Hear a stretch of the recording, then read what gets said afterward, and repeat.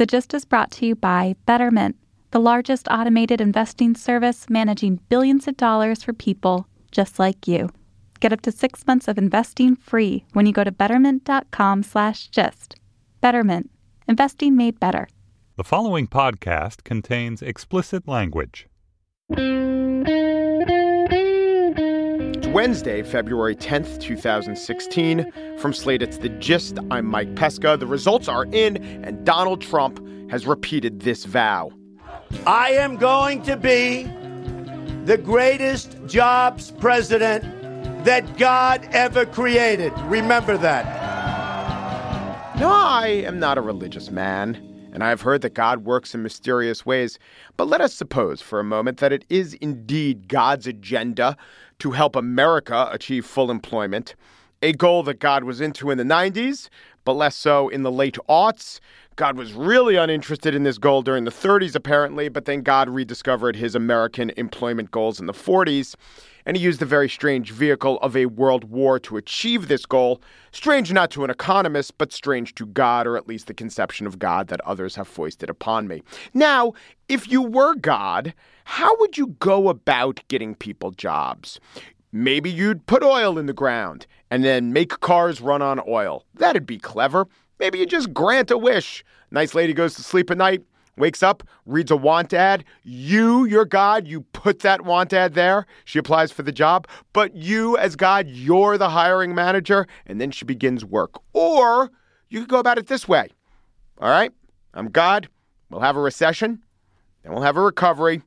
But then we'll get Donald J. Trump to be president. It's all laid out in 2 Corinthians. Oh, by the way, this greatest jobs president ever will be a tough talking point if Trump winds up running against Hillary Clinton, because she could say, okay, Donald, perhaps you are a job-creating vessel of the Lord, but right now the leader in the clubhouse in terms of presidential job creation, that'd be my husband. He created 23 million jobs in office. Just reminding you.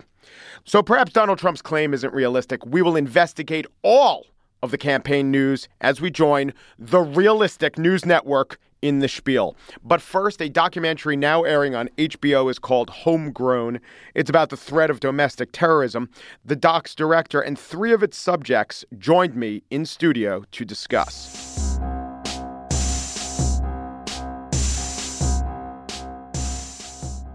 Homegrown, The Counter-Terror Dilemma is a new film on HBO. It is a concise distillation of so many of the issues we've been facing as Americans about terrorism, and it tells the story in human ways. A number of people connected with the film are here with me. Greg Barker is the director. Philip Mudd is a former deputy director of the FBI's National Security Branch. And we have 2 people extremely touched by acts of terror. There's Carrie Cahill, who is a daughter of one of the victims of the 2009 massacre at Fort Hood. And then we have Nader Hassan, who's actually the cousin of Major Nadal Hassan, who was the shooter in Fort Hood. Here's where I want to start. Philip Mudd, I want to start with you. And this is probably not a question you get asked a lot, but I read a lot about terrorism, and I try to keep things in context and perspective. My question is, shouldn't we be saying, why hasn't there been more homegrown terrorism? Because when you look at how guns are available in America, and when you compare it to other countries, there's been, maybe we've been lucky, you tell me, but it seems like there's been a relative dearth of what could be horrible acts of terrorism. I think that's correct. When you compare us to the incidents of terrorism in Europe, and you consider the fact that America is the head of the snake from the adversary's perspective, you would expect to see more here. There are reasons you see less. One is our population looks, including our immigrant population, looks fundamentally different than what you would see in Europe. And the second is, as someone who served at both the CIA and the FBI, we put tremendous resources on this problem, far more than the Europeans put on the problem, because the political pressure on the Bureau and the agency has been, if anything happens in this country, it's on you. So that tends to lead people like me to say we're going to put as much as we got on a problem that's relatively modest compared to Europe. But I really do think our immigrants, our Muslim population, it might not seem like this all the time, and it's not as good as it could be, but are relatively well integrated. And if you look at statistics like in France, something like 2/3 of prisoners are Muslim. That's just not the case here. But Nader Hassan, I want to turn to you. You're a Muslim American. You're also a defense attorney, and your connection to this shooting is Major Hassan's your cousin. After 9/11, did it become much harder to become a Muslim in America? Am I painting too rosy a picture? I can speak from my own perspective after September 11th. I knew things had changed, but I didn't personally. And I think your statement about integrating, I feel as though I've integrated normally with society. But if you ask how somebody who was born after 9/11, who's a Muslim in this country, as to how they're processing everything they see, especially in the recent times when you have all these xenophobic type of comments and calls for keeping Muslims out of the country, and how can somebody growing up now hearing that find comfort and find patriotism in their American identity? All right, Kerry Cahill, now I'll turn to you. Tell me about your connection to the Fort Hood massacre, and then bring it up to how you met Nader and how you came to, be involved in this as something other than, you were sucked up as a tragic victim, but you turned it into, you were a relative of a tragedy, but you turned it into something. Well, but I think, I'm glad you said the word victim, because I think that the whole point is that I don't see myself that way. And I still don't see my father that way. And I think that's the key, is if you look at yourself as a victim and you look at yourself like you're stuck in a corner, then you're going to get a lot angrier and a lot scared or a lot faster because you think you can't do anything. And that's not true. 2 years after the shooting, when the Nawal Foundation was started and I found out about it, it was a way for me to go, that's something I can do. Because I had Muslim friends before the shooting. So I had been exposed to Islam in the correct format in terms of like what it's supposed to be, which is a religious faith that can, there's many ways up the mountain type theory, right? That's how I sort of look at the world religiously. So I saw an interview with him, and the thing that struck me was when someone asked him if he would, it was either speak to the family members or what would you say to them if you could or something, and he said if they Nader would even, did. Nader said this in the interview with Bob Woodruff, and he said if they would even talk to me. And what bothers me with that is that he didn't do anything wrong. And I've had people call our story a story of forgiveness, and that is not true. And I think that's the thing we have to get to in America, and what I think we can do is that the sins of the father are not the sins of the son, and they are not the sins of the family. And so then we can look at the situation a little less black and white and see the gray zones and find the people easier. Because I think if you look at it black and white, then everyone's looking for a guy in a beard and a white hat who speaks with an accent. Yeah. And I think Philip Mudd just wrote something down because he's going to talk about this, but that's why stereotypes don't serve us. Yeah. I mean, Nader, So- this is radio, this is a podcast. The guy has blue eyes and probably lighter skin than I do. Yeah, Definitely exactly. less And if swarthy, you look but I'm a at, bad like, in example. the I'm documentary, swarthy. but in the documentary, it shows the shooter, and I mean, Yeah. shaved head, shaved thing. Yeah. I had a friend tell me He that just he looks showed like a up. dude. He looks like every He looks Army like a dude. Yeah. I mean, he went into Guns Galore, Texas gun shop, Texas guys who literally talked like this on the stand. They spent 3 months teaching him how to shoot. Yeah. They did. Your dad was on base that day. He's a member. He was an Army. What rank was he? He was retired, so he's Yeah. a chief warrant officer too. Yeah. It's like the highest civilian rank. Yeah, he was Yeah. enlisted Yeah, because yeah. Oh, sorry. Right. Yeah, well, he was enlisted and then he got up to that rank, and he retired, and then he kept working for the military. So he worked for the VA for a little while, and then he worked at Fort Hood as a civilian contractor for like 7-9 years. And he would not have died had he not charged him, because he only was shooting at soldiers. He was targeting soldiers. So, Nader, I want to ask you, did you look at engaging with the victims and the family members as your opportunity or your responsibility?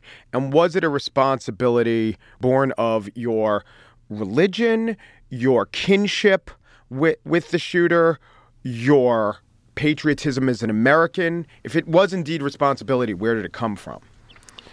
That's a great question, because I remember getting the email forwarded to me from the foundation when the emails had come in, and Carrie's right, there were a few other family members who had contacted me. So before November, and when they came for the 2-year anniversary of DC, I picked them up from the station and brought them to my house. And remembering we just had a less than 1 year old child, and my wife was concerned. I'd been married, a very short time, and here we were bringing in a family whose father, our family member, had taken away from them. So I would say a half an hour. I think Carrie and I realized if none of this happened and we went to the same high school, we probably would have been friends hanging out. I guess my question is, did you want to do it to explain Islam? Did you want to do it? I mean, you're a lawyer. You believe in the justice system. No, I What was driving you? One, helping them heal. Yeah. And so when they came to my house, the first thing I told them was, any question you ask me, I'll answer. There's nothing I'm going to hide from you guys. That was, I think, a dual healing, though, in hindsight, is that it was helping me with my own sense of trying to put my hands around this cloud. once that happened, I think that the board, the people who were on the foundation, and Carrie joined the foundation to work together, that it was incumbent upon us to do whatever we could with this positive relationship, and that kind of turned the direction for what we had originally thought about the foundation, but purely out of responsibility. And I would tell you my short answer is because I'm American. Philip, I want to ask you and your expertise. Here we have Nader. Tell me if I'm wrong, but if we take the two cousins, Nader and Nidal Hassan, at 10, they seem really similar. At 15, they seem like really similar kids, you know? Maybe in their early 20s, they seem like similar kids, same trajectories, becoming similar people, involved with a similar background. One changes and one's, in a way, the ideal American. Is that something that we can ever figure out? Or is our responsibility just after it happens to jump on it? Let's make one key differentiation here that I saw in case after case. The difference between conspiracies, that is when two or more people gather together, and one-offs was substantial. Mm-hmm. Whenever a one-off came to the table, we did the director's briefings every morning at 7:15. So you'd cover 3 or 4 cases. Whenever a one-off came to the table, the first question I would have is, what's the mental condition of this individual? You would not have that question in a broader conspiracy because that gets weeded out. So I think one of the questions as we look at cases like this is before we characterize someone as a terrorist or someone who sort of sullies the name of Islam, what's the mental condition of the individual? Beyond that, these one-offs are hard to find. And Hassan was a one-off because he acted alone, but he did try to reach out and conspire with notorious terrorists. Right. Yeah. That's right. And to be blunt, we made mistakes in following that case in the federal government at the FBI, and I testified to that. But in a lot of these cases, if you're going to find somebody, whether they're a one-off or a conspirator, you have to put your hands around a mistake. 330 million people, they have to talk to the wrong person, email the wrong person, phone the wrong person. If they don't make a mistake in a country of 330 million people, and this is why I fault in some ways American politicians and the American public, don't expect that the feds can find them. Yep. There's some anticipation that a school shooting is a random tragedy, and that someone who shoots up a school who happens to have ISIS propaganda is a preventable crime. That distinction doesn't make a lot of sense to me. But if we say there are signs, I mean, to what extent do we define signs? I mean, I hear politicians saying, well, leads should have been followed in San Bernardino because neighbors saw Muslims coming and going to a house and packages being delivered. You probably get packages delivered and have Muslim visitors, right, Nader? Not anymore. All right. Well, anyway, that's a serious question. I mean, we could define signs until we become a police state, and yes. I know this is something you struggle with, and you say that in the documentary. Yeah, I think one of the challenges that I see is that in individual cases, whether you're doing congressional testimony or media, people say, why didn't you find this? And I always encourage them to say, okay, rack and stack 5,000 cases. And go from that ocean down to the drop. There are characteristics you want to look for in those cases. The first characteristic you want is there an indication of violence? Because if someone is saying, I support ISIS, that's a constitutional right. Yep. Once you get an indication of violence, and that can come from a human source, from somebody in a chat room, there's a series of questions you got to ask. Who are they talking to? Where have they traveled? Where's their money coming from? Do they have access to weapons and explosives? And the investigation will escalate rapidly. But until you get an indication of violence, and this is one of the challenges, if someone's brain switches on overnight and they say, well, now I was sort of thinking about ISIS and I want to go shoot up a shopping mall, you can't find those people. All right, Greg, to you. I find that really good stories, documentaries, fiction films, really good stories answer a question. What was the question you were answering? Because this is not a question. This is a sprawling morass. This is a situation. It's hard to get your head around it. What question were you trying to answer with Homegrown? Should we be afraid? Mm-hmm. You know, because the previous film I made for HBO was called Manhunt, about the hunt for bin Laden. Actually, Phil Mudd was in it. Actually, Phil Mudd had the final word in it. He has a final word in this film, too. Yeah, we could see maybe and hear why. Yeah, exactly. Yeah. And but I think when we look at what the U.S. government did in response to the events of 9/11, how we tracked down bin Laden and dismantled largely Al-Qaeda, you know, there was a whole apparatus, counterterrorism apparatus, built to do that internationally. And then I wanted to find out what was going on here domestically, and partly because Phil had transitioned from had moved from the CIA to the FBI and helped set up their counterterrorism operations here at home. And I wanted to really unpack that and to understand what the real threat was. And that actually, to be honest with you, I had that intellectual curiosity, but also I had a personal motivation. And it kind of goes back to what we've been talking about, is that I live in Santa Monica, and in 2012, there was a school shooting there, small one by comparison because the shooter was killed immediately by campus police. But a guy who grew up out there went to our local elementary school, went to the local community college fully armed, and started entering the library, intent to shoot a lot of people, killed 3 people, and was killed by the campus police. And the guy's last name was Zawahiri. He was Lebanese. And when I first heard that, I thought, holy, this is a terrorist attack. But then it turns out he was Lebanese Christian. Mm-hmm. But then he's not a terrorist. He's just another deranged school shooter. But had he been a deranged school shooter who happened to be a Lebanese Muslim and maybe had looked at some jihadi material on the internet before he'd done this deranged thing, it would have become a national story and would have been a terrorist sort of incident or seen that way. And then I started unpacking that a bit and talking to some people within the counterterrorism business, and people said to me at the National Counterterrorism Center in Washington, when there's a shooting in America, one of the first questions that is asked by people very high up is what's the guy's last name? Mm-hmm. And if it's a Muslim last name, it becomes a potential terrorism case. If it's anybody else, it's just another shooting in America. And I thought, that's crazy. And I've got to start sort of trying to figure out what's really going on. And that's so, on a deeper level, I had a sense that I wanted to make a follow-on to Manhunt and sort of look at how this counterterrorism state that we'd constructed in response to 9/11 was impacting us here at home, and also just to say, okay, how should we view this? And is it a real threat? What's the extent of it? And should we be afraid? Because there's a lot of fear out there.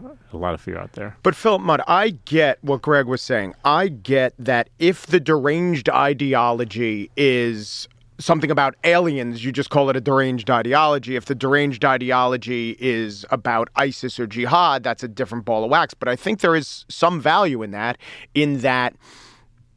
paranoid schizophrenics aren't being activated and courted, and there aren't terrorist organizations trying to burrow their way in and cause San Bernardino type events. I mean, there is a value to asking, is this motivated by jihad? Is that why this killing took place? I half agree with you, but I think this country is inherently unanalytic. We spend, and I participated in spending, billions of dollars. My metric for looking at threat is what affects a family, in particular a child, a mother, a dad. If you look at conversations about everything from synthetic drugs, which are in high schools today, gang activity, which is endemic across America. By the way, that's Central American and Mexican. Nobody says, and that's thousands of people dying every year. Nobody's ever said, wow, we should keep a list of Mexicans in this country because they could be cartel members. I participated in this national security state, especially after 9/11, because the state said, you will ensure this never happens again. I don't think what we did was analytically sound. Mm-hmm. If you just say pound for pound, how does the incidence of violence affect an American family relating to terrorism versus pound for pound, how much money do we spend on cartels? Do we have a national cartel center? No. Because people said, and the politicians reflecting this, we're worried we don't understand this phenomenon. These are Muslim people. We don't understand the religion. 50 people die, and it's now, in a country of 330 million people, a national security disaster. It's a tragedy. It is not a disaster on par with what we witness in high schools with drugs and gangs. And this can't be emphasized more than the fact that we now have to speak of the second Fort Hood shooting. Mm-hmm. So there were 2 mass shootings at Fort Hood. One was terrorism, one wasn't, but they both terrorized and traumatized family members. By the way, how'd you react, Harry, to that second one? The same exact way I reacted to the first one. I went straight to a friend who had cable, and I called everybody I knew, and I made sure I knew where my mother was because she's on base all the time. How'd the community react? Any differently? Yeah. And here's the difference. The second shooting, he snapped. The first shooting, he planned it for 3 months. Mm-hmm. And that's really, I think, when we talk about terrorism as a difference, I think what we have to do is talk about, like, what are we even defining it as? Because I don't understand why Dylan Roof is considered not a terrorist when he justified his actions with an ideology. So I think sometimes when we look at this, I think what we're not looking at is that domestic terrorism, to me, comes in a lot more different shapes and sizes than that. And it's about pre-planning, and it's about people who want to fit in somewhere so badly that they find this to justify their actions.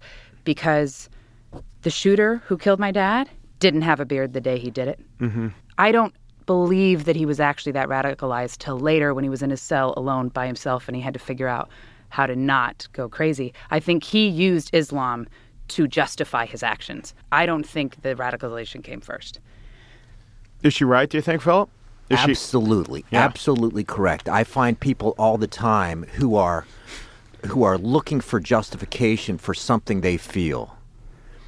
And they will shop. Yeah. Which groups gives me justification? So if you want to look for the group now... And now there's an online web community saying, go ahead. Yeah. Correct. And one of the significant aspects of this online community is that in contrast to the 1990s, an individual operating alone might not find other people who validate, who justify. Exactly. We see it in sex crimes, by the way. A 14, 15-year-old who couldn't have validated his views in the 90s now will find a community that validates, and so the life of the age of a sex offender might go down. Validation. So they're shopping around. I feel angry. I feel like I've been wronged. Somebody says it's appropriate. I'm going to attach myself to that ideology. And Carrie, my last question for you is, how has watching the documentary affected you? I mean, I told somebody, I said, I feel like I put the Fort Hood shooting in a box, I put it on a shelf, and it felt really good to put it away. And now I feel like I have to take the box out and get it out again and open it up, and it sucks. After the shooting in Lafayette, I live in New Orleans, and I actually went to the movie theater the next day, which is not something I have been able to do for 5 years. Because anytime there's been a major shooting, I tend to just want to stay home and I don't want to go out. Because movie theaters have horrific exits. They have 2 at the bottom and that's it. Yeah. It's basically, I mean, it's very easy to not get out. But I think like that. And so this is, I'm probably not going to go out in crowds for much, for a bit. But I also think it's important because I think what happens too is a lot of people speak for the dead that have no business doing it at all. There were 13 people who died that day, and they were all different. They all voted for different people. Some of them probably didn't. Some of them were different religions, different nationalities.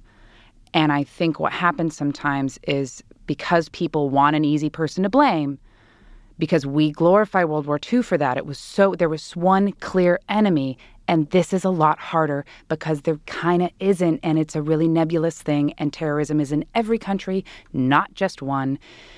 I mean, the best way to honor those 13 people is to go and take care of some veterans because 22 kill themselves a day right now. 22. That's a lot bigger than terrorism. And we're not fixing that. So I guess that's where I start to just, and you can see me, I'm getting soapboxy and I'm getting angry, but I just... Put the box back on the shelf. Yeah, I know. Put the box back on the shelf. Put the box. But I guess that's where I get angry is that we're just so scared and we're so angry and we won't just take a step back and go, wait a minute. My parents were immigrants or my grandparents were immigrants or my this or my that. And wait a minute. What if I was on the other side of this? Yeah. And that's all you have to think for just a second. If Carrie makes a comment, and actually she wrote something, and I think it's important in this topic, and she always says, when you're listening or you're speaking to somebody about this subject, don't have the next thing you're going to say already in your head. Sit back and listen, and I think that is probably the best advice when you're talking about this, because there is no safe space. Everybody has their opinion, and they're coming in to try to put that upon you rather than listen and hear the other side. And God bless Carrie for doing that in this situation. Well, I'm going to take that advice and not say anything else except thank you to Carrie Cahill, Nader Hassan, Philip Mudd, and Greg Barker. He is the director of Homegrown: The Counter-Terror Dilemma, which is on HBO. Debuts on Monday, but you know how HBO works. It's wherever you want it on demand. Thank you, guys. Thank you all so much. Thank you. Thank you. Taking advantage of your financial future is one of those goals that seems like something you should say and probably do say to people who you want to impress, in-laws and the like. But have you done it? Have you really done it? I'm going to introduce you to a service called Betterment. Betterment.com. Actually, if you're right, betterment.com/thegist, you qualify for an interesting offer. I've gone on the site, and it's just fascinating. Even if you don't want to deposit money right away, poke around. I think it will be educational. Right off the bat, they just say, write your age, write your income, and then they generate a list of goals. And I never even considered this, but they say goal 1, priority 1, a safety net based on your income. I guess it's based on your income. They target a certain amount of money to set aside, 3 to 6 months of unplanned expenses. I never thought like this, but it makes sense. Then priority 2 is retirement, and then priority 3 is general investing. And with drop-down menus, you could figure out, well, let's tweak what the safety net should be. Well, let's tweak what maybe my retirement philosophy should be. Do I want it in a traditional IRA? What about my stocks and bonds? You don't just get to set the number. They give you feedback. They tell you what the right apportionment is.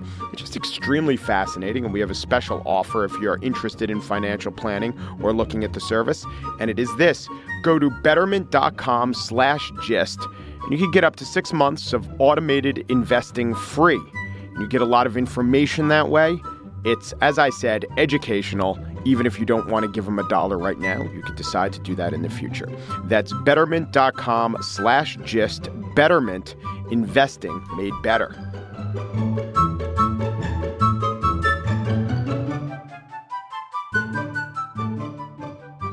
And now the spiel. We've heard the claims, the boasts, the expectations, but now it's time for realistic network news. Realistic Network News notes that Bernie Sanders has won the Democratic primary in New Hampshire. It was an open primary, meaning one doesn't have to be a registered Democrat to vote, which is convenient since Bernie Sanders is himself not a registered Democrat. But he is the winner in New Hampshire. Together, we have sent the message that will echo from Wall Street to Washington, from Maine to California. Maine and California, 2 states that have gone Democratic in the last 6 straight presidential elections. A street in New York, which has gone Democratic in the last 7 presidential elections. And Washington, D.C., which has gone Democratic in every presidential election which it has had a vote. So Sanders really making the electability case that he could reach out to all Americans defined as people who live in places that only vote Democrat. Sanders also further bolsters his case that he has general election appeal by citing once more the paltry beneficence that his message inspires. And do you know what that average contribution was? $27. Feeling the burn was Hillary Clinton, who foolishly tried to wade into this game of anything you can raise, I can raise lower. I can raise skimpier donations than you. The vast majority giving less than $100. I know that doesn't fit with the narrative. To which Bernie said, $100? My donors have never heard of $100. If one of them gave me $100, the next 3 guys would have to give $1, $6.51, and an empty envelope. But the stamp on the envelope wasn't postmarked, so we reused it after we declared its full value on FEC forms. $100. But because of this incredible, shocking win by the Democratic Socialist, the Realistic News Network can report that he is now trouncing Hillary Clinton in the delegate race by 2. He is leading by 2 delegates. He has 32 delegates out of the 2,382 delegates needed to win the nomination. Bernie is certainly in the driver's seat. Oh, wait, we have not yet counted the pledged superdelegates.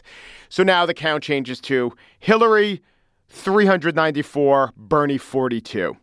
And Hillary Clinton leads in South Carolina. The Real Clear Politics polling average says she leads 62 to 32%.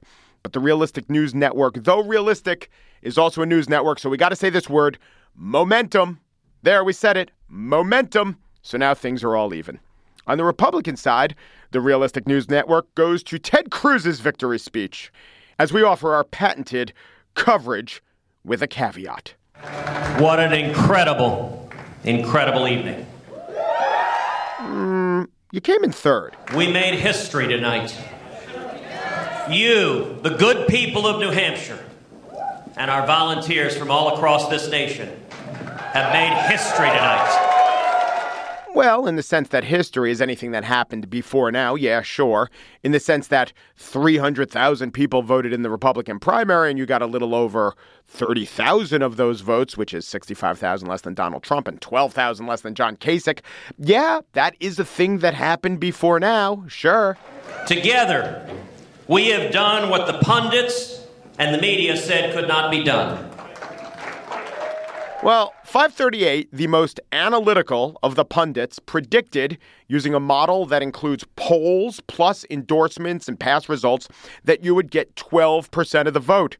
When using a model that concentrated just on state polls, 538 said you'd get 12.8% of the vote. You wound up getting 11.6% of the vote. So I guess they didn't predict it. That was the result that all of us were told was impossible. Literally no one said that. You got 11% of the vote. In a poll, NFL Commissioner Roger Goodell has an approval rating of 19%. You got 11%. 11% is the Rotten Tomatoes score of the Hulk Hogan film No Holds Barred, Dead Heat starring Joe Piscopo, other 11% Rotten Tomato films, Big Stan, the Rob Schneider vehicle, Shelley Long in Hello Again, Leslie Nielsen in Dead and Loving It, all rated fresh by 11% of critics. Also, Jaws 3, Garfield 2, A Tale of Two Kitties, Crocodile Dundee 2, and Crocodile Dundee 3. And after that, after those two movies got 11%, they stopped making Crocodile Dundees. The Realistic News Network can report that Ted Cruz surprised everyone by clearing a very impressive yardstick. Only the yardstick actually measured only 30 inches, and the meet was won by a guy who jumped 8 feet. On to Marco Rubio, who owned his debate gaffe and sought to reassure supporters that such bungles are a thing of the past. I know many people disappointed. I'm disappointed with tonight. I want you to understand. But I want you to understand something. I want you to understand something. Our disappointment tonight is not on you. It's on me. It's on me. I did not do well on Saturday night, so listen to this. That will never happen again. That will never happen again. So if you missed that assurance that Marco Rubio just made, that we just played, that Marco Rubio won't ever repeat himself in a debate, here is a precise transcript of Marco Rubio's words vowing not to repeat himself. I know many people are disappointed. I'm disappointed, but I want you to understand, something. Our disappointment tonight is not on you. It's on me. It's on me. I did not do well on Saturday night, so I want you to listen to this. This will never happen again. This will never happen again. So I guess the rest of his supporters can easily rest easily. For the rest of the campaign, easily wresting the spotlight away from Rubio was John Kasich. The Realistic News Network notes the Ohio governor's victory lap. And congratulations. After pretty much moving to New Hampshire, holding 102 town hall meetings in New Hampshire, getting his blood swapped out for maple syrup, John Kasich did not even get half the votes of Donald Trump, who slept in New Hampshire a total of 0 times. We do not mean to be mean. John Kasich is an accomplished, reasonable, positive, professional politician who is willing to accommodate those who disagree with his vision. You could not concoct a set of attributes more out of line with Republican voters in 2016. But John Kasich does have a total of 4 delegates out of 2,380. And this means that New Hampshire winner Donald Trump, who also leads big in the polls in South Carolina, which votes in just 10 days, can certainly be called the frontrunner, because with 70% more delegates than his closest rival, Mr. Trump has now amassed such a haul. The Realistic News Network can report that he has more than 1, but not quite 1.5% of the total delegates needed to clinch the nomination. This is the Realistic News Network. Keep it here and keep it real.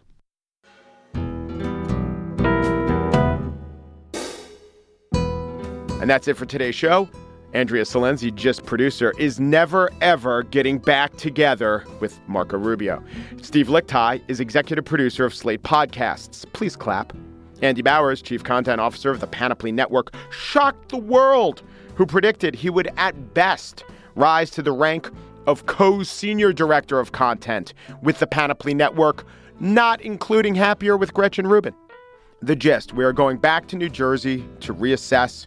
We should get there in 2 hours, 14 if there's traffic on the GWB. Peru, de Peru, du Peru, and thanks for listening.